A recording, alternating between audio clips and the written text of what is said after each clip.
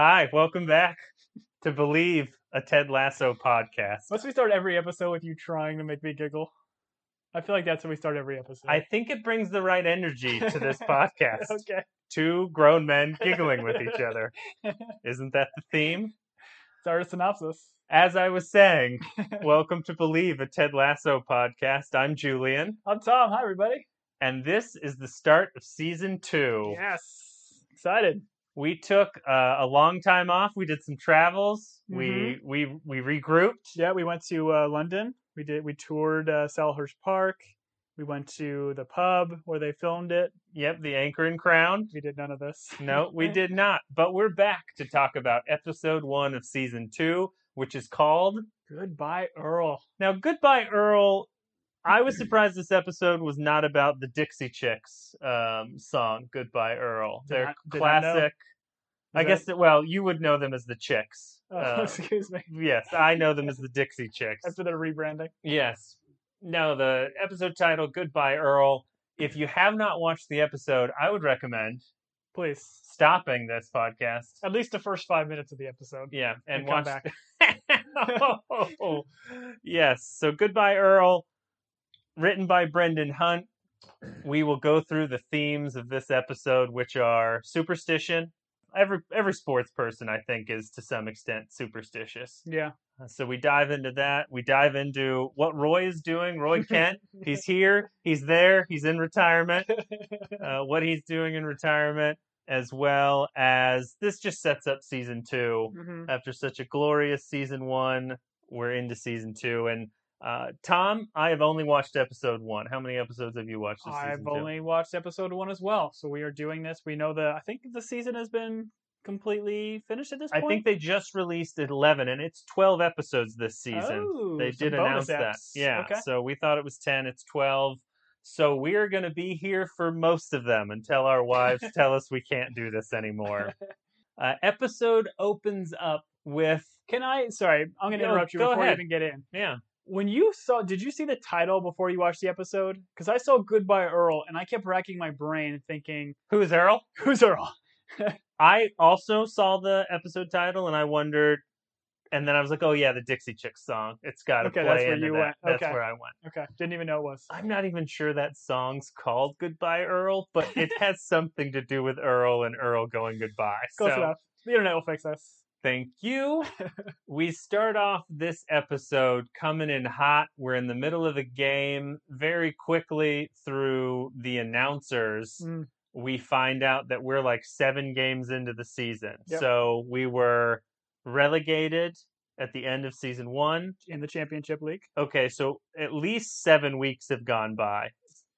I mean, there's 6, an 7. off season and 7 weeks of play, right? And off seasons are notoriously quick in European football. Yeah, they seemingly play year round. There's some breaks kind of in between some of the season where they play like international games, international friendlies, getting ready for the World Cup, or Euros is another big tournament that plays.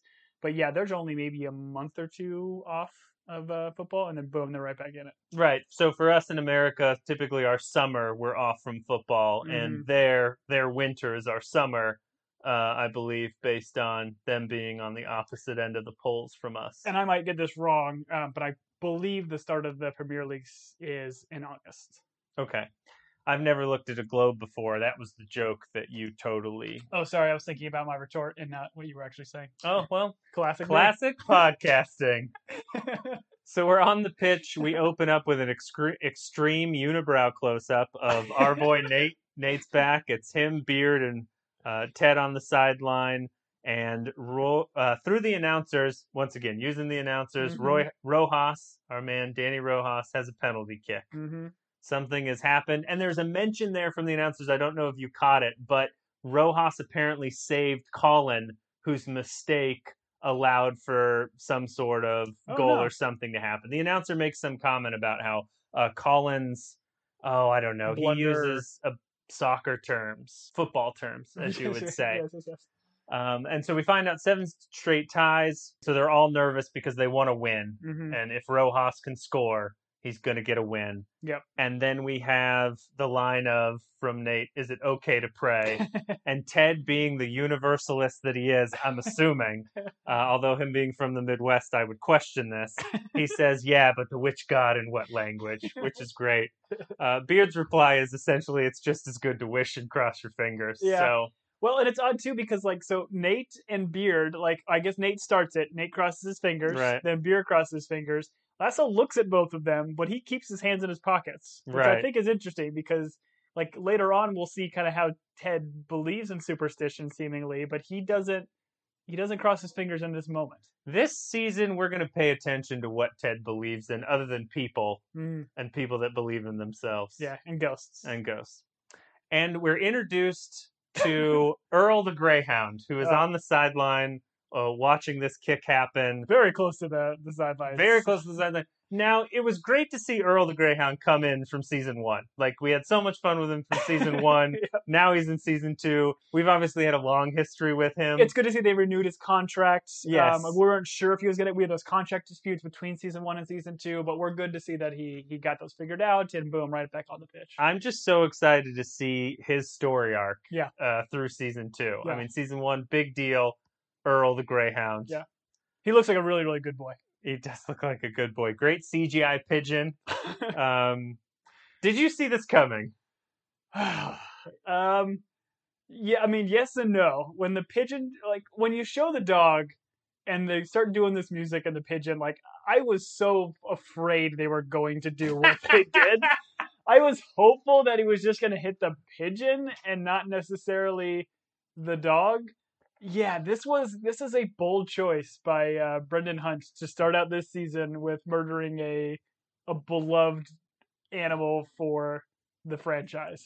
More professional podcasts than us do this, so I'm going to do this. Trigger warning: if you have issues with dogs being killed by soccer balls, turn off the podcast. Okay. Rewind a little bit. So as the bird starts to fly, your natural inclination, I thought, was, he's going to smoke the bird. He's going to hit the bird. Yeah. Watching it with my spouse, she said, I'd already watched it. I got in trouble. I watched it a second time with my spouse. She said, he's going to hit the bird. Because in America, there's a pitcher named Randy Johnson who smoked a bird with a pitch. And it is a replay that everyone should watch once in their life and then bird just explodes. I think it's like a dove carrying an olive branch in its mouth. So she says, they're going to hit the bird. Nope, they do not hit the bird. I feel like you didn't need... I mean, I don't know. We could spend an hour dissecting why they decided... You don't think the dog needed to die by soccer ball? I don't. I think they could have killed the bird and you could have had Rojas be an animal or nature lover, and that could have been the same catalyst for him needing therapy and needing to do what he does throughout this episode. When they hit the dog, you don't need the audio of the dog. Also, I didn't like that. They could have the just dog cut. yelping. You didn't like the dog yelping on camera. Didn't like that. I'll listen. I'll go on record. It's not your ringtone. I'll go on record. I don't like dog murder. Yeah. That's fair. I don't like dog murder. Hot take. Doesn't like dog murder, especially in my comedies. I know this is a drama comedy, but man, was this a very harsh way to start a season. This felt like, hey, in the first 5 minutes, we need to wreck the audience or bring the audience in. I don't know. It happens. The dog, unfortunately, we learned, does not make it through dialogue with Higgins, Keeley, and Rebecca walking down the hallway after the game. I can't say. I think they kind of peppered it in that the dog was old and on his last legs, if you will. So it was a mercy kill. Yeah, exactly. You're saying it's a mercy kill, so you're okay with it now. I'm not saying I'm okay with it. I'm just saying I'm trying to give some context and make it better, but man, this was just... I'm going to be the hot take ESPN guy, and I'm going to say, why is no one blaming the dog for them not getting their 1W? Because now they just got another tie. So that's my hot take. Oh, wow. The dog was the issue. Wow. It's fair. Then we are back with... and they do flash to the owner's box. So we see Keeley, Rebecca, Higgins... but then they're walking down the hall. Keeley now seems to be a part of the PR team, which we knew she was involved last season. Mm-hmm. Now she seems to be very much involved.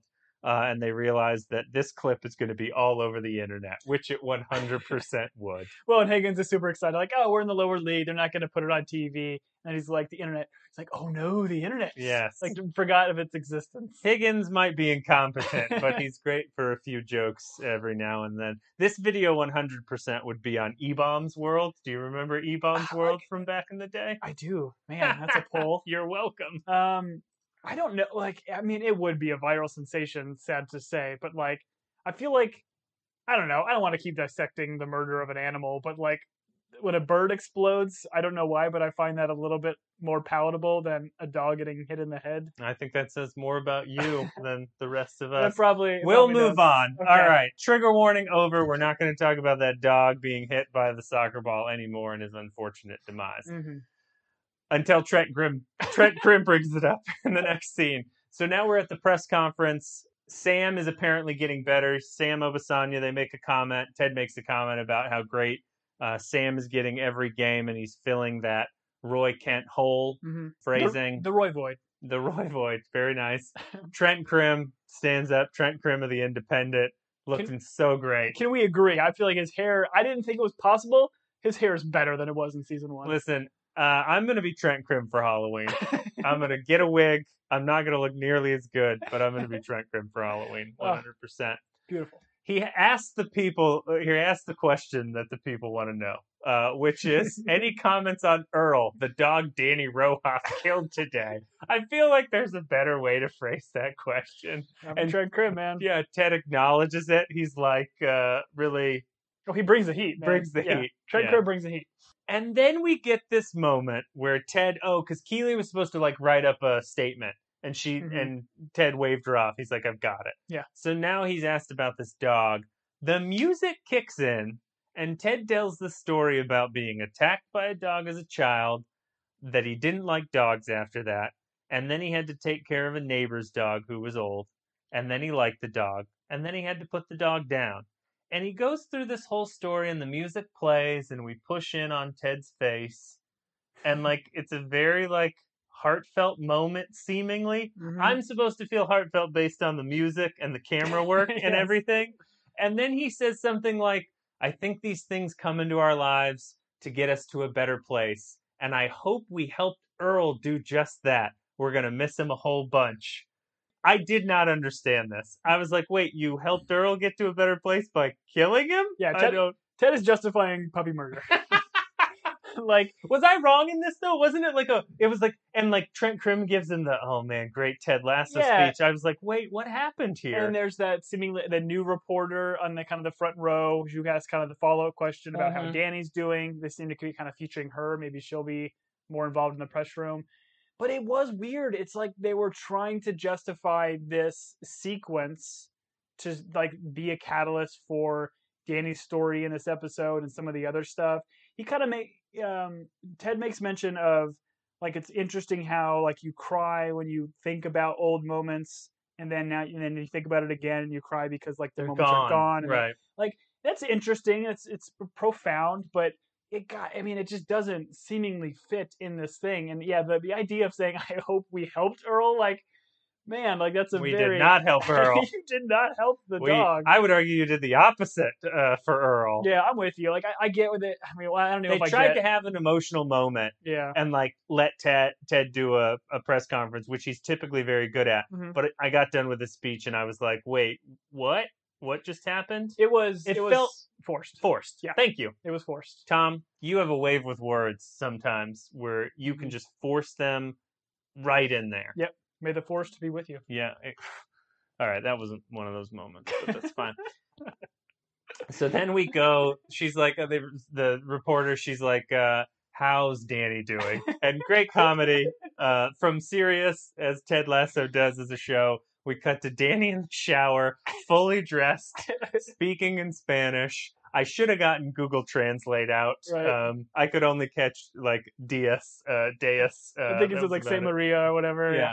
Yeah. He's clearly praying, and the guys are lined up in the hallway staring at him. And great conversation. Colin's like, he's gonna use all the hot water, and that water pressure looked great, by the way. It was pretty solid. And Ted tries to help. He tries to talk to Danny. Yeah, he's like, you use the soap for the eternal rest on those tough to reach places, which is odd. Maybe not a great joking time, but yeah. And Ted's advice, he kind of trying to help in this sequence. He tells him, hey man, don't forget, football is life, which I thought was interesting because that is like Ted's way to deal with this is trying to help and let him know, like, hey, stay positive. Football is life. That's kind of your motto that you're saying. And I think that kind of comes back a little bit later. So yeah, and Danny is like, I'm washing the death off of me, which is so good. So football is apparently no longer life for Danny, but it's rough. He's taking it hard. Then we're in the locker room, and Ted gives the team a speech, calls them all goldfish, a callback to forgetting their mistakes, which is funny because this is explained to a new player who is apparently Dutch. His name is John Moss? I don't think it's John. I guess Jan. Jan Moss? Jan okay. Moss.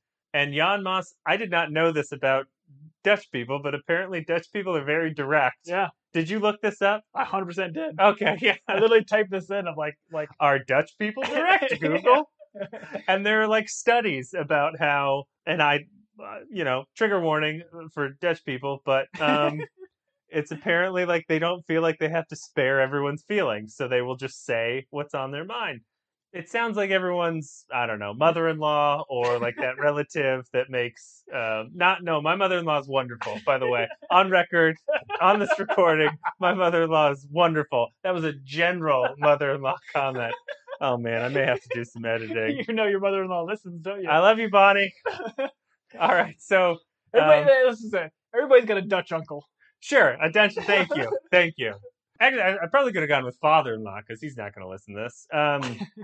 Jan brings up that they're like, oh, you got to forget your mistakes. And he's like, well, I didn't play poorly. You played poorly. And he points that out to Colin, who's the one that made the mistake via the announcers, which I thought was interesting. Nice. That's a good call. But I love the way like Jan responds. He's like, I didn't make any mistakes. I played perfectly. Oh, yeah. He's like a Jamie. He's like a Jamie, but a better Jamie. Yeah, he's a Jamie, but he's not like Sam mentions. Like, he's just being Dutch. He's not being a jerk. He's being Dutch. And that's what's funny is like they've gotten to a point rather than being offended by it, Sam is kind of the guy that, like, the peacemaker. He's like, hey, he's not being rude. He's just being Dutch. And everyone's like, oh, okay. And they all, like, forgive him rather than everyone harboring resentment and being weird towards each other. So it is a much better, like, locker room situation. Sure. You can tell from when we had Jamie and Roy Kent to an extent, just from an anger perspective. I'm definitely going to use that, though. We're going to insult people and just say, hey, I'm just being Dutch. Just being Dutch. Are you Dutch, though? I probably got like 1% or so. We need you to do that like mouth swab thing and send it in. 23andMe. Yeah. We're sponsored by 23andMe this week. Oh, yes. The issue is if you send it in, though, and you murder someone, they've got your DNA. So it's true. Not that I've ever murdered anyone, but I'm keeping that door open. That was maybe not a great joke. Trigger warning for people that don't like murder. And then we find ourselves with I misspelled Nate, Beard, and Ted in Ted's office. And Ted is complaining to them. He is so depressed about the karma that is happening here because in their last season game against Man City, he didn't want to tie, and then he really wanted to tie. And what we're finding out is they've had 7 straight ties. Is that right? Yeah, they were like 7 straight ties, going for 8th to tie the tie that is tied between Swansea and whoever else. Arlo doing all that was great. This is great. Let me ask you this. So you have explained to us, Americans, previously, that it's goals scored that count, right? So it's not necessarily ties and wins, it's just goals scored. It's goal differential. So it's how many goals you score, also how many goals you give up. So are they just getting zeros for all these games? Correct. Then? Because even if they score 2... You get a point for a tie. 0 points for a loss, 1 point for a tie, and 3 points for a win. So the goal differential is a tiebreaker. Oh. Just a tiebreaker. Everything is based on points. If you tie with points at the end of the season, then you use that to determine. So there's a chance they're doing well in the league. Yeah. Like they're scoring goals, but they're just tying every game. But like they're not playing the same team every day or every game. At this point, if they're 7-8 games into the season and they've tied every game, they're going to be in the middle of the table. You're going to assume some of the teams have won, some of the teams have lost. If you've tied every game, at least you're getting a point every time. They're probably middle to bottom half of the table. Okay, let me run this scenario by you. Bring it. So put your thinking cap on, because this is going to... Let me get an orange. Hitchhiker's Guide to the Galaxy? Doesn't Nope. feel like an orange on a thinker's cap? Never seen it, never read it. Sorry. All right, here we go. So... I think you've done both. Say Richmond, AFC Richmond, yep, the football club, scores 7 goals in their game. Correct. The other team also scores 7 goals. Mm-hmm. They tie. Mm-hmm. The next week, Richmond plays a different team. They Mm-hmm. score 7 goals. Mm-hmm. That team also scores 7 goals. And then they play another team in a week. Yep. They score 7 goals. Okay. That team scores 7 goals. Richmond has scored 21 goals. Math checks out. Those other teams on their other games have only scored maybe like 2 goals. Wait, none of this matters because goal differential is just for tiebreakers. I was waiting for you to get to it. Oh, man. Can I have my thinking cap back? No, you may not. As you were going through this scenario, I'm like, do I need to define what goal differential means?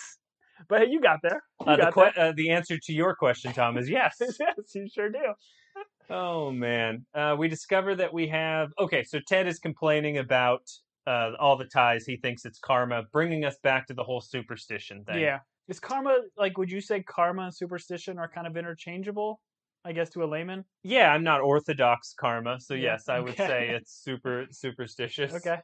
Then we have a new kit man. His name is Will. He enters... Kid boy, really. He's very young. Okay. With that haircut, yes, he does look very young. It's a Jamie season 1, episode 10 There's apparently haircut. no barbers in Richmond. Will asked to have the day off because it's his mom's birthday, yep. Who, according to Nate, does not play on the team, so doesn't deserve any recognition. Yeah, Nate coming in hot. Yeah. Nate's like Trent Krim, man. He's coming in hot. Nate treats him poorly, right? Or is Nate treating him in the right way? I mean, that's debatable. Nate's, I think, treating him how Nate was treated maybe previously, and maybe it's kind of rubbing off a little bit, but Nate is definitely very, very harsh. I guess we haven't seen enough. We haven't seen enough of that relationship, but they are painting it out to be that Nate is being, and there's other, we'll talk about it later on, where Nate is being a little bit of what the British would say, a prick. A prick, okay. And he makes some, what does he say? He's like, oh, you gotta pressure him or something. Oh yeah, he's like, pressure makes pearls. He's like, oh wait, that's not right. It's diamonds. I screwed that up. Oh, I'm so sorry. And then I thought to myself, I was like, well, what's happening inside those clams that makes pearls? Isn't that probably pressure too? Oh boy, don't ask me those kind of questions. You didn't research it? Oh no. Oh, you've got time for the Dutch, but no time for pearls, huh? Then we're at Rebecca's office. And this, I felt like, was a scene that they needed for, trailers, and they needed for, reestablishing that the main characters are, bonding. Because we have Rebecca, Higgins, Keeley is well established on that couch. And then Ted comes in. They're all having a cocktail. Yeah. I don't know, just the way it was, staged and the way it was shot, I was like, okay, this is, just establishing, hey, everyone's getting along and we all hang out in Rebecca's office now. I think if we go back and rewatch season 2 trailer, I'm pretty sure him coming into the room and everybody screaming, Ted! Okay. I think that's literally in the trailer, so I think you're spot on. Okay. Thank you, Tom. You're spot welcome. On was my nickname in high school. Don't explain why. Higgins makes some comment about, we had a bunch of food delivered from one of our rivals. Did you catch this? I didn't catch it until the second watch. The first time I heard it, he said, he's like, Tide. And he's like, oh, I just got it. But I thought it was Tide as in a bunch of detergent.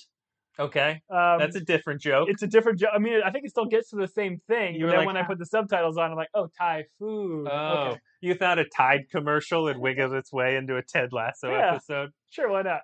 Keeley, Rebecca, and Higgins are all having a cocktail. Ted comes in and he starts going into very quickly his rapid fire jokes, which I know you're a huge you heard fan it, right? Sometimes if they do it too heavy or they do it too much, you kind of hear it and it kind of takes me out a little bit. I still think they're very funny, but it takes me out as often as they play it. I felt I was like, you know what? I think Tom has ruined this for me because he brought this up and now we've ruined it for our millions of listeners. Yep. You're welcome. 15 million. 15 million divided by... No, we're like the Roy's retirement speech. 15 million. We'll get to it. 15 million. Okay. we discovered that Higgins is going to watch The Empire Strike Back with his boys, and he makes some comment about how it's going to be awkward. Yeah, with Leia and Luke kissing. This is interesting because this is the second Star Wars reference. Did you catch the first one? Yeah, is when Keeley said, like, was I kind of setting it up, and he's like, "Oh, we gotta write something," and Ted is like, "Oh, don't fret, Boba Fett." So it was interesting that they would do two Star Wars references in the same episode. Maybe because it's not that common of a show or I've reference. never seen it. I've never seen I watched Phantom Menace, and that one was fantastic. Oh, didn't care for the other ones. I liked the one with Khan.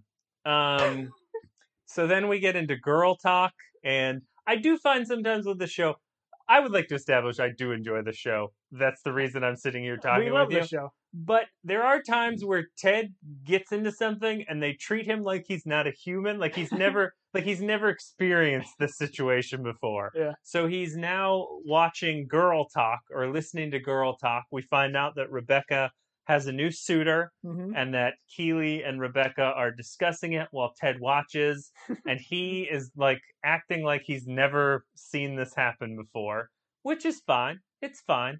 And this opens us up to a double date with Roy and Keeley, and Rebecca and whoever this suitor is. We'll later find out his name is John, which is a great name. And we also discover that Roy is not coming to the games. Did you find this odd? No, not necessarily. I feel like when Roy, we didn't know what Roy was going to do. Kind of starting into the season, and we knew he would still be around. Emmy-winning Roy Kent, or what's his name, Brett Goldstein. Would be around, but we didn't know in what capacity. So it doesn't surprise me. Like, to me, this made me think of Ricky Bobby, where he kept leaving like the tickets for his dad that would never come. And the dad would scalp him. Yeah. The dad would scalp him. I remember that scene. Oh, that's great. So that's what it kind of made me think of. But what I thought was interesting is I was like, oh, like they play it like, oh, why wouldn't Roy be showing up too? But then I thought, like, personally, like, to have a job you're so like intensely involved with, and then like to be out of it, it would be tough to like watch it and not think, oh, I could go back. Like, I could do it again. Or, like, I miss it. So, like, I think it's almost, maybe not, I mean, I would argue it's healthy. Like, if he feels like he's going to go to the games and the whole time he's just going to be like, I should be there. I should be playing. Yeah. I can live the dream again. Maybe it is better to just, like, clean break. But I don't think, I think he should talk to Ted at least. I found it surprising that they weren't seemingly communicating. Yeah. I mean, I went to my niece's softball game this weekend, and I really wanted to get out there and take a couple hacks. I feel like I still got it. Listen, every time I go to my son's football game, I'm like, I could throw this ball over that mountain. I could take these kids. If only Coach would have put me in, we would have won state. And by that, I mean if Coach knew I existed, because I wasn't on the team in any way, shape, or form. Hey, man, you kept that bench super warm. Oh, super warm. And we find out, what is Roy doing in his retirement, Tom? I love the way it cuts, too. It cuts to Roy just screaming. Bearded Roy. Yeah. He didn't have a beard before, right? He had stubble. Okay. This is more of a legit beard. But this is a retirement beard. Yes. Or a quarantine beard. Yeah. But he's just screaming, and I knew it before they even cut. Like, oh, he's definitely screaming at kids. And then it cuts to him coaching Phoebe's under-9 soccer team. It's like they took a poll and they were like, hey, what about this show do you like the most? And everyone was like, oh, we love when Roy screams at children. And they're like, all right, we'll start out the season with that. So you can't call them pricks. Even if they're being pricks, you can't call them pricks. Yeah, that's a great moment. So Roy is coaching Phoebe's team. Great moment. He's like, none of you like put out any effort except for you. And there's a girl with an ice pack on her head, and she's all in. She's like, yes, coach, I'd do it again. It's a Roy in the making for sure. Oh, she's great. And then Keeley shows up. Just a funny bit here. She's like, hey, who wants hot chocolate? And Roy raises his hand, like very like, it's just like almost robotic. He's like, I do. Like, just a funny, like, I don't know. As an actor, that's like a choice he made, but like, just that was very funny to me. So then we're having hot chocolate on a bench next to, I can only assume, is the Thames. How hard is it to put liquid in a prop cup, Tom?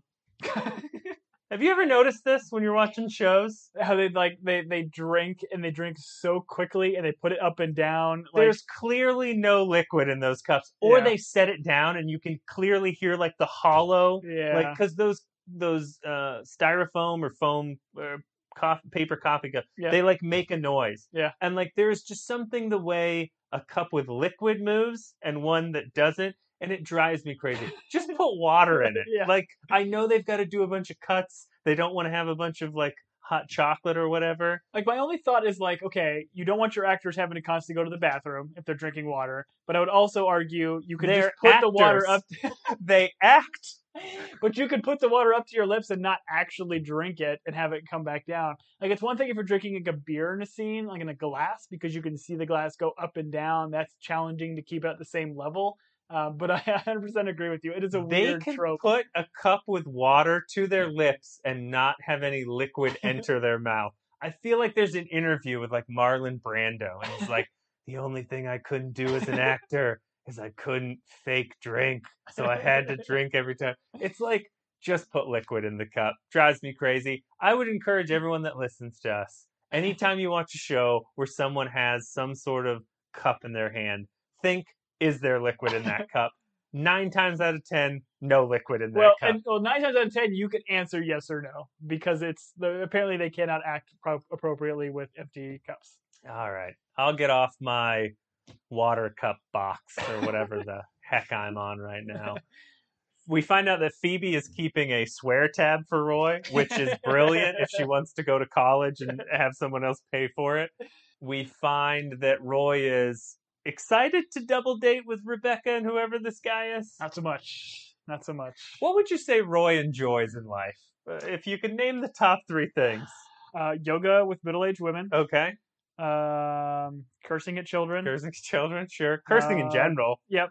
And hating Jamie Jordan. I think he nailed it. I would assume we only saw him in his egg socks, but I'm assuming he has an affinity for all breakfast-related food socks. Okay. He probably gets some bacon socks. That's a great callback. Some hash brown socks. I would say runner-up is leather jackets, but yeah. Have we confirmed he has leather jackets, or is this just his body hair?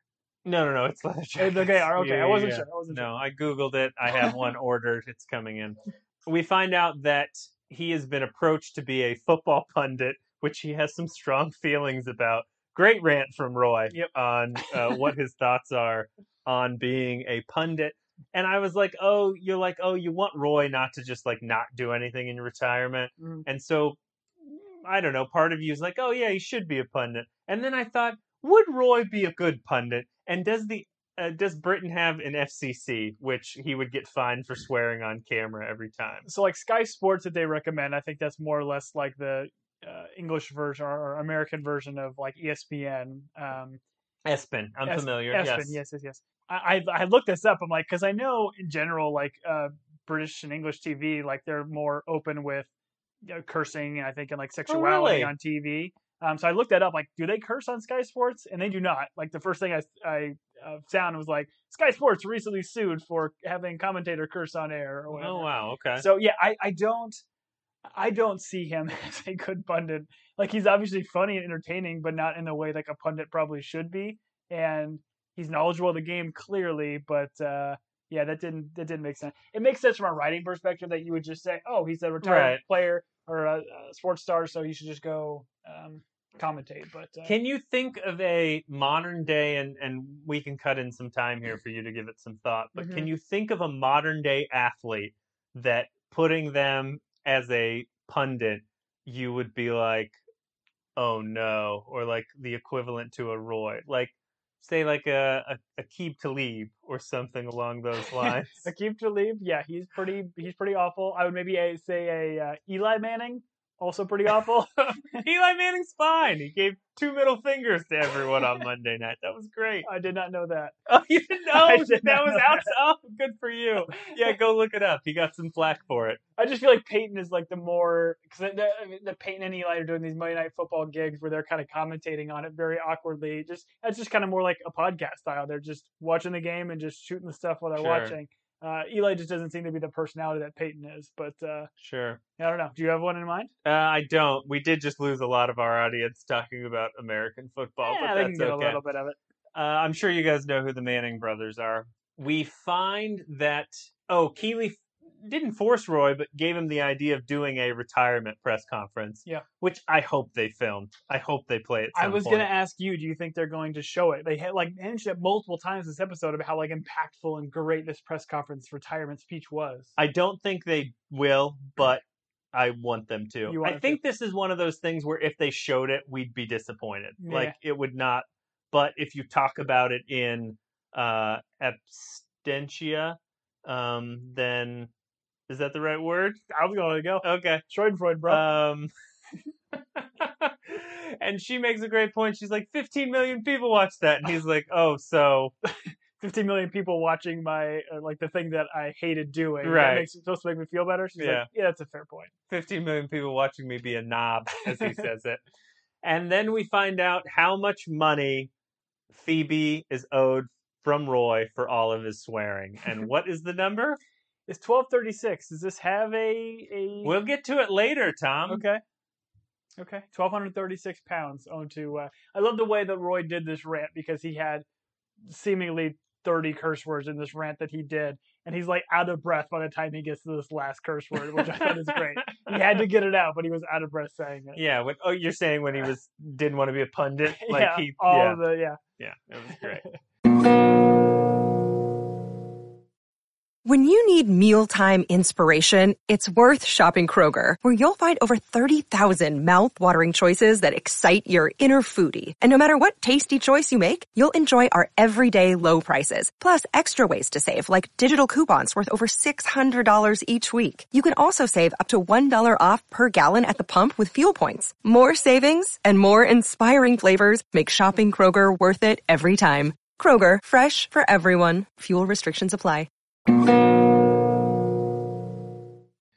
Then we find ourselves back in what seems to be another game, but we find out it's Danny Rojas's dream. There's a cartoon dog as the goalkeeper. He's a good boy. He immediately puts the ball into that cartoon dog's face, wakes up and screams, "Football is death." Did you notice who Danny Rojas was with in that bed? I love this, a throwaway thing. I mean, you can blink and you miss it kind of thing, but there's just two seemingly very attractive women on each side of his bed as he wakes up. Listen, I cannot imagine sleeping in that situation. What if you have to get up? You're pinned in. It's no good. It's no good, Tom. Yeah, okay. I have different thoughts about that situation. There's children that listen to this, Thomas. That's fine. All right. So then we're at Biscuits with the Boss, and Ted is allowed, once again, Ted is acting like he's never been in this situation before. Well, I mean, he's a guy. He probably doesn't get involved in girl talk very often, or as we soon find out, it's girl listen. You've never had to sit. Anyways, I'm not going to get into it, but since Keeley's not there, Ted is a stand-in for Keeley for girl talk. We find out that the suitor's name is John Wings Night. And what is your favorite night of the week, Tom? Wings Night. Which is typically? Wednesday. Thursday. Is it Thursdays? I don't know. Tuesdays, actually. What did he say? JP, JK, something or other? J-Dub something. Yeah. I don't know. JK Simmons restaurant. So he makes fun of the guy's last name. Ted will not stop. Ted is relentless in his firing of jokes. And this was the first moment I was like, oh, I understand why Michelle wanted that divorce so badly. Yes, see? So badly. See, I had points that I made. It can be too much. Hey, does everything have to be a joke? Yes. No, I love Ted. I would be married to him. I would sleep in that bed forever. I was once told by someone, this is getting to the girl talk. Okay. I was once told by sometime, and I've held on to this, and I have not followed it. I've done this very poorly. But a lot of times people tell you their problems, not to solve them, but just because they would like to express them. Yeah. They're sharing. And I think this is very good knowledge for, let's say, men. Yeah. Because as a dude, our typical mindset is, you've told me a problem, I'm going to tell you how to solve it. Yeah. And that person probably knows how to solve it, but what they're doing is just expressing. Yeah, they're venting. They want a soundboard, and Yeah, for sure. Like, the last thing I want to hear is just like somebody just telling them, "Oh, it's just simple. Just do this, this, and this, and boom, all your problems are solved." Exactly. So, as Ted was having this conversation with Rebecca, that's what I thought about. Mm-hmm. Like, sometimes it's just listen, let them vent. You don't need to give them advice. You don't need to tell them how to solve it. So, that's where my mind went. You can write that advice down or send it to the White House. It doesn't matter. Then we're back training on the pitch. And what can't Danny do, Tom? Danny cannot, seemingly not only can he not make a penalty kick, but he just can't kick at all. Try to give him a corner, he can't kick. He can't keep his feet. Like, he kicks the ball and falls down. Yeah. Anyways, so Danny can't make a kick. Jan? Let's say Jan. Jan the Dutchman says, he's awesome. He goes, wow, it's like we're watching the end of someone's career. He's just being honest. And Sam's like, not now. Yeah, Sam's responds right away. And then we have this weird walk and talk. I felt it was weird. Did you feel it was weird? It was this weird, like, walk and talk of Ted in his aviators, walking with Danny, beard trailing. And I was like, what does this remind me of? It was like either a callback to something. I know we like to make fun of like the Sorkin walk and talk. Yep. But it was, I don't know. I was like, what are they doing right now? Did you have something specific it reminded you of? It didn't, no. Okay. Because when you said, like, does it remind you of something? Like, my mind goes to, like, Caddyshack when, like, Danny, the caddy, is walking down after Chevy Chase kind of hits his drive. They're kind of walking down. They're kind of doing the same thing, a little walk and talk. Chevy Chase, like, Danny the caddy's looking for career or life advice. Like, hey, what do you do next? Or what do you do next in your life? Chevy Chase is like, I don't really know. Do you take drugs? He responds, oh, yes, every day. He's like, what? Then what's the problem? I've never seen Caddyshack, Tom. Oh, man. That's got hopefully a lie. It's not a lie. Oh my They gosh. have a moment where they're talking about Tom Cruise and tiny ponytails. We have a joke about Magnolia, which I've also never seen. Another 80s comedy classic, I'm assuming. Is it a comedy? Right up there with Caddyshack. And then The Last Samurai, which I did see. I did see The Last Samurai, and I probably should see those two other movies before watching Last Samurai again. Last Samurai is a fantastic film. Okay. A lot of small ponytail stuff. A lot of cultural appropriation, but fun movie. Ted gives Danny a speech, expecting him to snap out of his funk. In order to get him out of his funk, he wants to do corner kicks, and he calls for the Midnight Poutine. The Midnight Poutine, which, did you remember this was a trick play that they had brought up? It was Zorro's recommendation. And Beard was like, not dirty, but very Canadian? Or very French? Oh, well, maybe it is. French, we'll call it French Canadian. Okay. Do you know what poutine is? I don't know, it's like a food? It is a food, Tom. Good answer. Danny then kicks Wait, do you want to elaborate? What is it? No, you answered the question. Okay. Poutine is a food. We move on. That's how this works. Okay. Danny then kicks the ball into Ted, which you can just see it. Like, as the setup's going, they 100%. Telegraph it. I assumed it would have hit Ted's face, though. He got him kind of right in the butt. Oh, you wanted him to get hit in the head just like Earl the Greyhound, I assumed that was what they were doing. Murder. So then clearly we've established that Rojas isn't getting better despite Ted's best efforts about talking about Tom Cruise. Then we're with the Diamond Dogs back in Ted's office. Ted is like talking about not being able to help Danny. He's stumped. And Nate has this great line, which, once again, part of me really relates to Nate in this episode. He goes, if Danny needs motivation, we could always show him his GD paycheck, which is great. But everyone looks at Nate like he's being a little bit harsh. But when you're probably being paid millions of dollars to play a game, maybe that is the motivation you need. Hey, we're paying you to do this. Yeah, Nate and Keeley are probably on the same page here. Yeah. Wait, Nate and Keeley? Yeah, because Keeley's like, oh, I get paid all this money to play a game. Oh, yeah. No. Good callback. So I am appreciating the aggressive version of Nate, is what I'm bringing up. And then Beard writes something on the board. What does he write up on the board that he thinks is Rojas's issue? I don't know. Should I say it out loud? You should say it out loud. He writes the yips. The yips. Had you heard this phrase before, Tom? Oh, 100%. When I hear the yips, I think like golf. I thought they would mention. Well, they kind of mentioned golf and Charles Barkley. Sure. Charles, like, Charles Barkley playing golf. I'm sorry. It's a British show. Sir Charles Barkley. Okay, yeah. When Sir Charles Barkley is playing golf poorly, to say he has the yips, that's doing a disservice to the phrase the yips. It's doing a disservice to golf. Yeah. And one, Charles Barkley's a basketball player. Yeah. So he didn't get yips playing basketball. He's just a poor... Yeah. It doesn't make sense. Like, to me, the yips is like, golfers get this. Like, where they seemingly, like, they keep slicing the ball or they keep topping the ball or something like that. And it's just because, like, they just... Like Beard mentions, like they can't do what like the basic fundamentals of a sport that they clearly know how to play very, very well at a high level. Right. Now, I'd heard of the yips, but the whole, like, you're not supposed to say it out loud, I'd never really heard. The not say it out loud, I more associate with someone, like, pitching a perfect game. Yeah. Like, you're not supposed to talk about that. If a pitcher's on fire, like, you don't bring it up, you don't jinx it. But had you heard that about the yips? Like, you're not supposed to say it out loud? Yeah. You're just supposed to ignore someone playing poorly? Well, I think the idea is you ignore it when it first starts to happen, because the second you mention yips to somebody that's kind of starting to have them, then it gets in their head and it doesn't make it any better. It makes the problem worse. Is it called the yips because that's the sound a dog makes when a soccer ball hits it in the head? Oh, God. I hope not. You're welcome. I think it's just like, yip.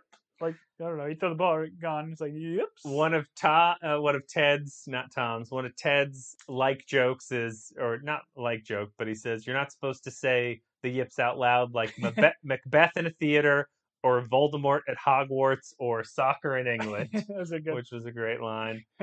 Higgins brings up, what do you think about therapy, Ted? And Ted's line is, he's like, how do you feel about therapy? And he goes, well, I have a general apprehension and a modest Midwestern skepticism, which I know what a modern Midwestern skepticism is.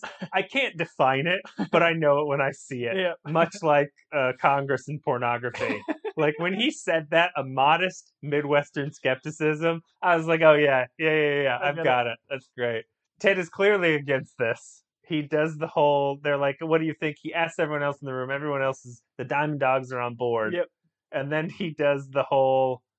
Yeah, you kind of come across the room. You get to first place. You got our first base. Beard is on board. Baseball you go analogies. to Higgins. Oh, It's wow. a diamond, man. And you Sure. get to Higgins, and Higgins kind of giving his nod. And then you get to third base. We're rounding the plate. You get Nate also giving the heads up. You get to home plate, and Ted just does some very, very brilliant acting. He's great. With his little shaking of the head. And then when he eventually says yes, he's shaking his head no. No, right. That's a difficult thing to do. I don't know if you've ever said yes to something while shaking your head no. It's very difficult. Very nice. I think I did it wrong.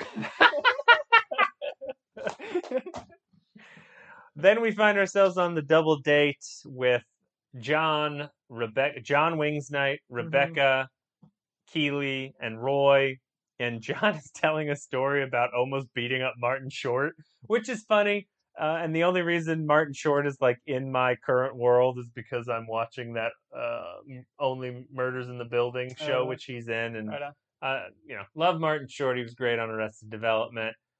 I don't hate John. I don't know if we're supposed to dislike John or if we're just supposed to think he's fine during this. Did you like John? Did you care for John? No, I think exactly what Roy says here in a bit. Like, he's fine. He's not bad. He's not like he's fine. He's just like he's giving these little anecdotes in here, which is probably a guy on a date trying to impress his date.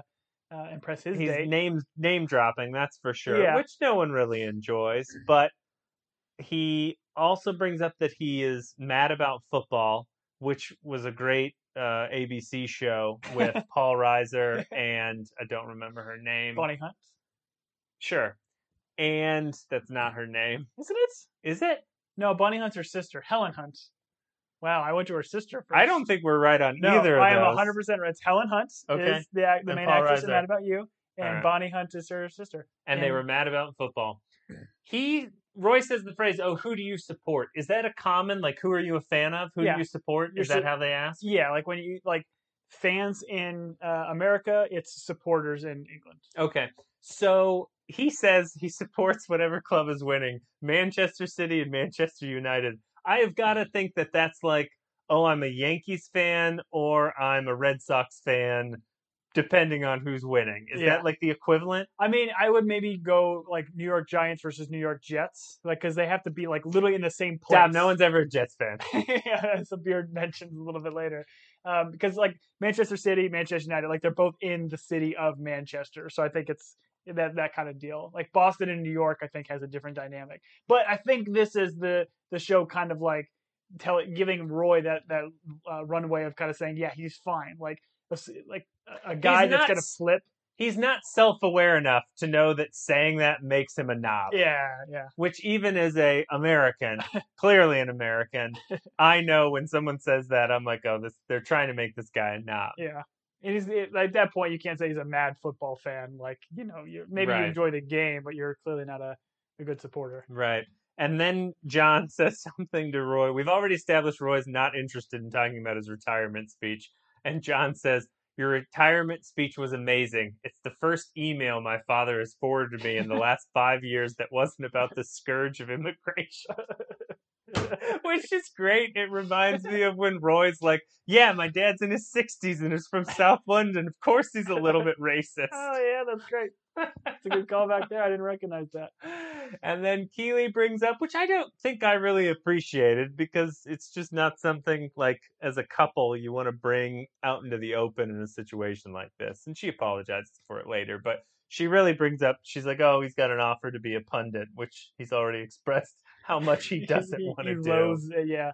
I think Keeley's just trying to get, like, allow Roy to see other people's opinions. Like, Rebecca would be on board with it, or seemingly this random fan was like, yeah, that'd be a great idea. Yeah, I don't think Roy's going to give two poops about John's opinion. Maybe Rebecca's, but not John's. And this whole time, Roy is harassing waiters. Yeah, why won't people give Roy a drink? I don't know. He tried multiple times. They had to eventually grab, which was very aggressive. He had to grab this waiter's arm, which I think was a little much. But I don't know why they weren't giving Roy a drink. I feel like Roy's the guy that gets 2 drinks in him, and he's probably punching waiters. So maybe the waiters know. Listen, man, if you got to have a double date with this John character, I don't know, I might be drinking too. And it's not on Wings night? Yeah. I thought John was fine. I didn't have any issue with John. Hey, listen, so does Roy. Roy thinks he's fine as well. Roy does think he's fine.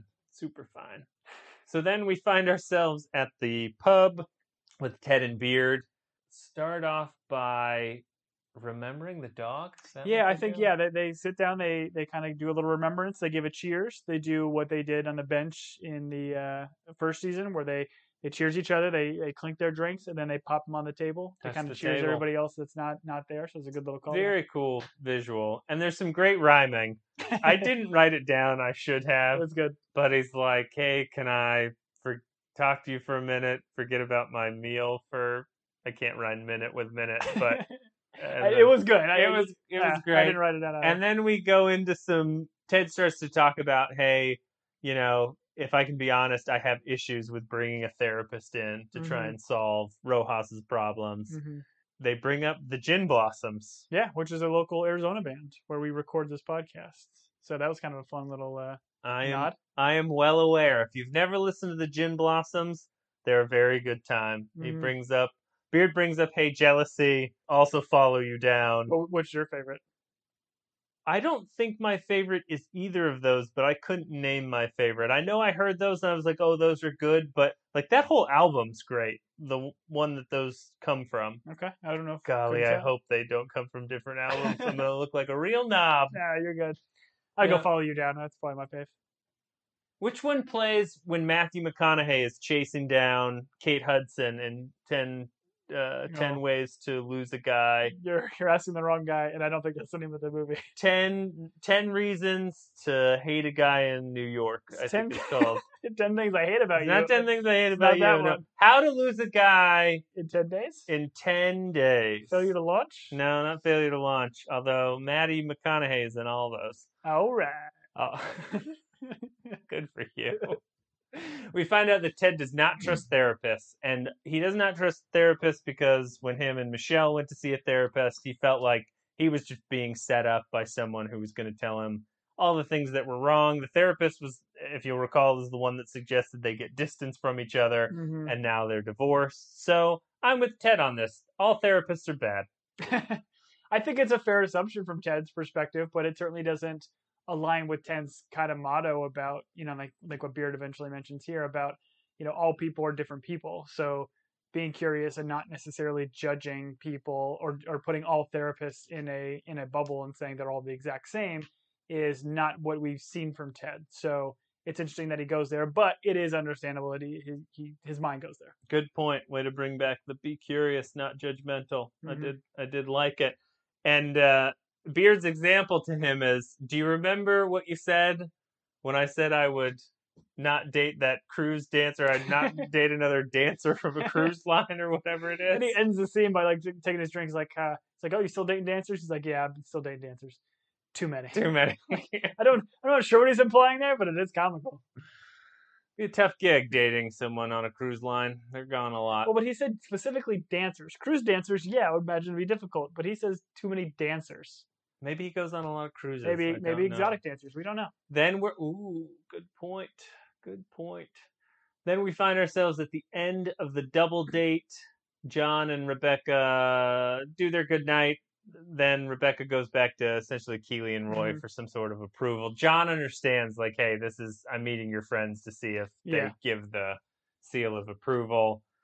Keely says he's a good match. She says he's a good match. Why, Tom? Yeah, she's age appropriate. She's financially appropriate. Like, he's a good match. Like, what was your thoughts on that? Like, is she kind of like implying like you need to be in the same financial tax brackets? I think she's protective of her rich friend, that he is not someone that is just like liking her for her money. Okay. So if they are at the same financial level, then, he obviously has some other reasons for being into Rebecca as opposed to just And they kind of do that very wisely in the show. Like, they have him get in his car when he leaves, and they have him get in like the back seat of his car. It's like a Bentley or something, and the guy opens up the car door for him to go in the back, which kind of tells you, okay, this guy's not driving a Toyota or whatever down the road. Right. He's certainly well off. But I just thought that was kind of weird the way they put that. But the way you said that, I think that certainly makes sense. I was waiting for them to cut back and him to like get out of the back seat and then move to the front seat, and us be like, oh, he's got like a Nate style car. How to drive. And then he gets in on the left side, and we're like, oh, he's an American too. Roy has some strong opinions about this gentleman. It sure does. His opinions are pretty close to mine. He thinks John's fine. And he says, you deserve someone who feels like you've been struck by lightning. Don't settle for fine. Mm-hmm. Not that it's any of my business. Not that it's any of my business. He very strongly feels, don't settle for fine. And I thought to myself, is this true? I mean, what's wrong with like steady, reliable, no drama?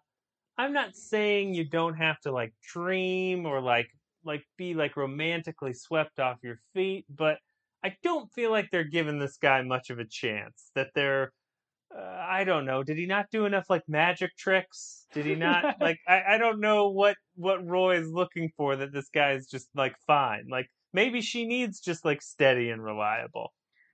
Yeah, I mean, sure. I think that's fair. I think you're going to get in trouble probably with your wife for just saying that. You would just settle.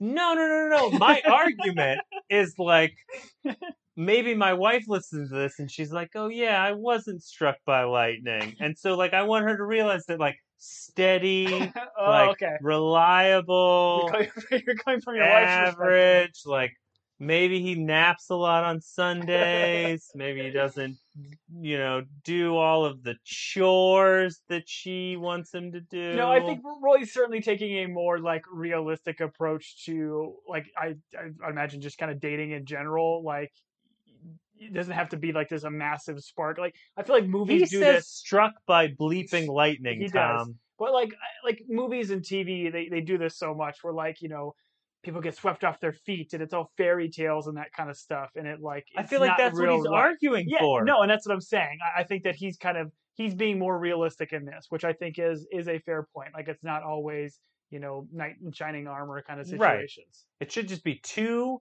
average, boring people signing a document that says they're going to live together until they die. And then they die. Like, that's what it is. And then they get hit by a soccer ball. And then they get hit in the face by a soccer ball. Say one thing about Logan Nine Fingers, Tom. You got to be realistic. You got to be realistic about love. I love it, man. Good call. All right, then we find ourselves back in Ted's office with Nate and Beard. They are playing a game of paper ball, which seemed super fun. Seems like a game you have played a lot in your life. Maybe not with another person, but alone, just hitting the ball back and forth. I don't know if I have. I've laid on my back and throw a football up and down a bunch of times, but actually patting a paper ball and their record is very impressive. That seems like a lot to hit the ball back and forth without it falling. It is a lot. The game that I find myself playing when I'm with a group of people that are super bored is how close can we throw a rock to that other rock? Have you ever played this game? Yes, I have. Let's just say I've spent some time with people in desert environments and you're bored out of your mind and you're like, oh, you see that rock? Let's see who can throw closest to that rock. Why not like a tree? I guess we live in the desert, so we have less trees. Yes, desert specific. So then we find ourselves introduced to the sports therapist that's going to join the team. Her name is Dr. Sharon Fieldstone. It's a great psychiatrist. It is a great name. Played by Sarah Niles. Ted decides I don't know if this is nerves or what, but he does a greeting song. How did you feel about this greeting song, Tom? It was weird. Bizarre? Would you describe it as bizarre? Bizarre is a fantastic word for it. When he first stood up and started doing this little dance sequence, I'm like, oh, okay, this is just Ted being silly and trying to break the ice, whatever, with her. But then when Nate and Beard seemingly jump in and they're all part of it, and they kind of end the dance by clapping at the same time or kind of closing it out. Seemingly they've done this multiple times to other people. Every time they meet a new person in that office, they've done this song. This is their shtick. So then we have the trope of the humorless lady doctor who shows up. She starts asking Ted questions, and she does not care about saying the yips out loud. Yeah, and then Ted more or less is just explaining what superstition is, because she's like, oh, the yips, oh, this is the second weird thing that you guys have done. Tell me about it. And Ted has to explain why that's an issue and why they are superstitious. So then Higgins gives up his office because she's like, oh, where should I hold my sessions? Higgins gives up his office, which I don't know if that's Higgins just not wanting to work or what, but he gives up his office. It's very funny. She asks them what the paperball record is, and the record is 1236? 1,236, which is a callback to Roy's cursing amount that he owes Phoebe? Roy's cursing amount. Why in the heck's name did they tie those together? They used the same number. I'm going to tell you a story, Tom. I Googled this. Okay. I was like, hey, why is this number important to Ted Lasso? I find myself on a website called Reddit. Reddit. Okay. I believe it's French. And someone was like, oh, it's because that's how much money was negative in Jason Sudeikis' balance when he got picked up for SNL. And it's here's the source. And so I clicked on the source. I was like, oh, that's an interesting story. We just click on a random link on Reddit. Tom, do you know what Rickrolling is? Oh, you got Rickrolled? Got Rickrolled, Tom. Rickrolled is... it's when you seemingly get told to do one thing, you assume you're going to learn something, and lo and behold, here comes Rick Astley just saying, never going to give you up, right to your face. And it is a little music video, classic 80s music video. Yeah, no, I'm not proud. I'm not proud, nor am I happy. But that's what happened to me. So you got Rickrolled by the internet. Got Rickrolled by the internet. First time. Won't be the last. Every time I would watch that video, it would be on purpose for me. But this time, involuntary, without consent. So there's nothing else to it. Did you look any more? Or just I got Rickrolled. I'm done. I was gunshot. Let's say I was internet gunshot. So we don't know if this $1,236 is actually what Sudeikis had in his bank account. We only speculate. We don't know. We're gonna assume it's accurate. Okay, fair. She leaves. Dr. Sharon Fieldstone leaves, and Beard's delivery of "She seems fun" was so good. As he watches her kind of leave, make sure she can't hear. And the whole thing during that scene is they're trying to make jokes and do things, and she just seems very straight-laced, humorless, and Maybe Ted's like gonna rub off on her. Maybe she'll be more comical moving forward. It is odd that she would just be so like stone faced during all of this. She figured she should be polite and giggle. Yeah, we all polite laugh at people's jokes. You do it during this podcast. Right there you go. And I guess my thought was that you're welcome. That was another sport giggle. We no longer have Rebecca as a foil. So, like, we need to bring someone in as a foil. Yeah. So my thought is maybe she is, the conflict in the show. Because as much as I would love to watch a well-oiled AFC Richmond, Ted Lasso, like, them just getting along, TV shows need conflict. Yeah. So they brought her in for conflict. Yeah. So then Danny Rojas has a session with her. She is moving in on Ted's emotional support turf, is what I took, because he brings Rojas up and he's like, hey, do you want me to stick around? She's like, no. Yeah. She ushers him out. No, it's a good call out, too, because like I think when I was watching this, I always just thought this is just Ted's distrust in therapists and therapy, so that's why he's upset, why this is working. But like, I think it is deeper than that. I think it's he's seeing his philosophy is not like all encompassing. Like, it's not going to solve every situation like it seemingly did in season 1. He can't just tell Danny, hey, be less like Tom Cruise with the ponytail and you're going to be good to go. So I thought it was a very interesting dynamic, and I'm very interested to see where they take it during this season. I'm assuming she's going to be a promising character. Right. And as you've pointed out, like, Ted is not like the technical soccer guru. Yeah. So, like, as a coach, all he's got is the emotional support, like the motivation side. Yep. He's the player's coach. Yeah. He's not like the technician. So then we're at lunch with John and Rebecca. She says something after looking at all the people in the cafe. She's like, oh, I need to be brave enough to let someone wonderful love me. I need to be vulnerable without fear of being safe. And she goes into all this. And John's like, oh, you're breaking up with me. And I was like, how'd you get that out of that weird diatribe she's gone on? I was confused, but I'm me, and I get confused very often. It was a weird diatribe for her to go in. She was seemingly like zoning out. Like, she almost didn't realize he was still there, and just kind of stream of consciousness just kind of spat all this out. It was very nice of her at the end to say, hey, I'll buy your coffee. Oh, did she offer that? Yeah, she's like, I'll get the coffee. All I know is that every conversation with these people ends with cheers, so it just seems like a fun time. I like John. I hope he stays around for the rest of the season. Then we find ourselves back at training. Danny Rojas comes in and he asks the coaches, may I join the drill? He comes back and like how we first were introduced to Danny Rojas. He's like, Danny Rojas, Danny Rojas. Football is life. He's rejuvenated. Yep. The doctor is watching from the stands. There's this funny moment where Ted waves at her. She doesn't wave back. Ted's like, oh, she probably didn't see me. And she saw you. She saw you.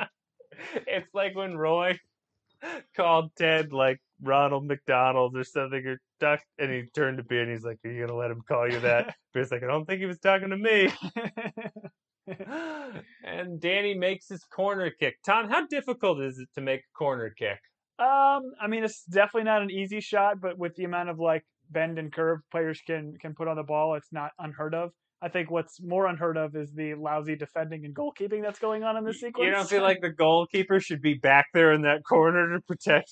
Sometimes goalkeeping can get difficult on corner kicks because if you got so many guys in the box, like you can't take that step back, you can't get a good jump. So, I mean, it's fair, but yeah, all these guys are, maybe they're playing it up a little bit. Maybe they're letting Danny's ball go through to be able to give him that. But it was an incredible kick for sure. Sure.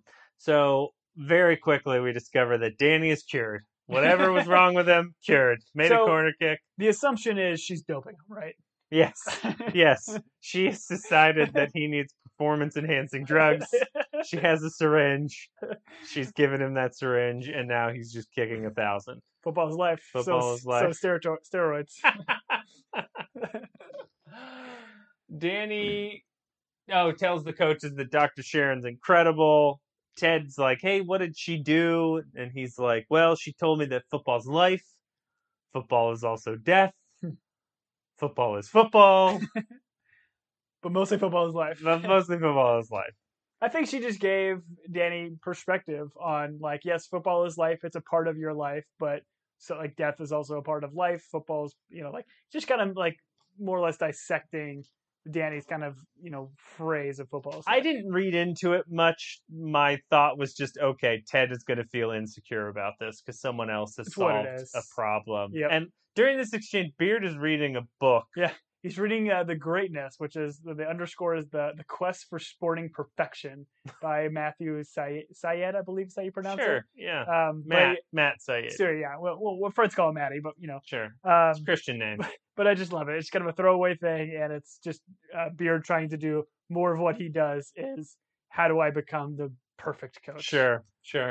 And then Ted's like, oh, I'm going to go say, thank you to Dr. Sharon. Mm-hmm. Beard's like, oh, it's the least you can do. He gets up there. She's in session. Out comes our boy Colin in what might be the fluffiest vest that anyone's ever worn. It's like a cloud. Yeah. And then Zorro goes in. I believe it's Zorro, right? Yeah, Zorro. And she speaks to Zorro in... Yeah, she speaks French, seemingly. And she speaks to Danny in Spanish, I think, right? So she's obviously like very talented at what she does. Like speaking in the native tongue when you're doing therapy, I imagine is very helpful for... right, your native tongue. Yep. I think it's interesting that Ted then seems like apprehensive. Do you think it's because he's like, oh no, in order to be on her level, I have to learn 2 new languages? I don't think Ted's going to learn another language at this point. He can barely handle English. Yeah, just like British phrases. Like, the boot. Like, I hadn't thought about that. He can barely get down the British slang. Oh no.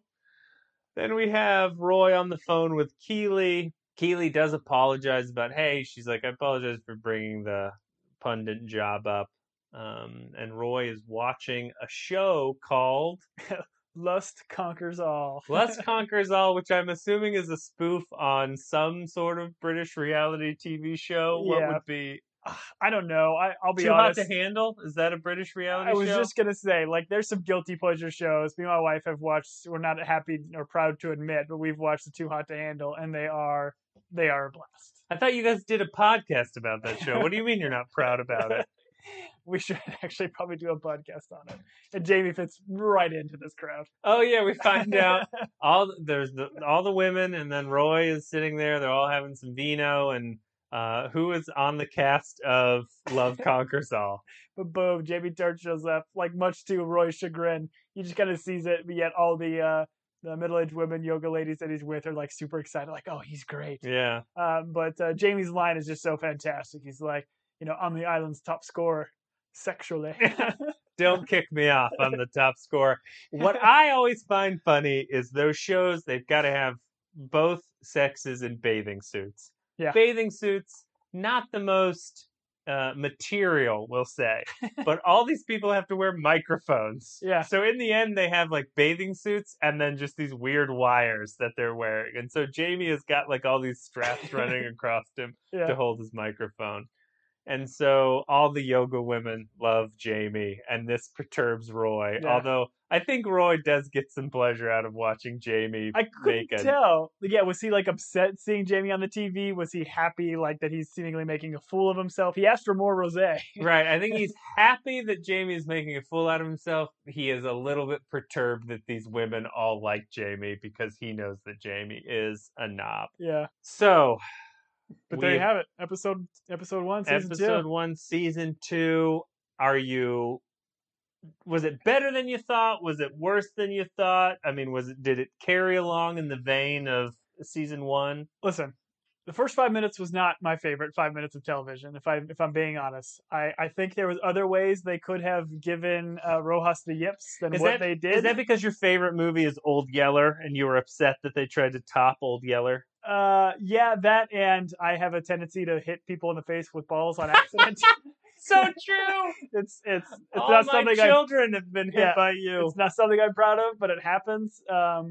It was just odd. I don't like the decision. I like what they did. I like the framework they laid out for this season with again, we call her a foil, but it's just like the antagonist maybe of the season with the. She's not even an antagonist, really. It's just like an opposing view from Ted. Yes, I think that could be an interesting thing to explore. I'm not sure if they will. They kind of mentioned that was like her last day there, so this could be a one and done and just makes Ted think. I'm not sure, but yeah, I'm still in it. I still love this show. Like we have our small gripes, but the comedy is still there. I love my boy Nate. The Diamond Dogs are still at it, and Beard still has his little quips that are great. I love continuing to see Rebecca kind of grow and moving on from Rupert. I'm glad Rupert seemingly is not the main foil in the second season. I've mentioned multiple times how much we have a distaste for Rupert, so I'm glad they're going in a different direction there too. I hope he comes back. No, I'm with you. I enjoyed it. Liked seeing all of our favorite characters come back. Mm-hmm. I appreciate that they brought Jamie back at the end, which lets you know he's going to be coming back for some of the season in some way, shape, or form. So I'm excited. We appreciate all of you that are listening.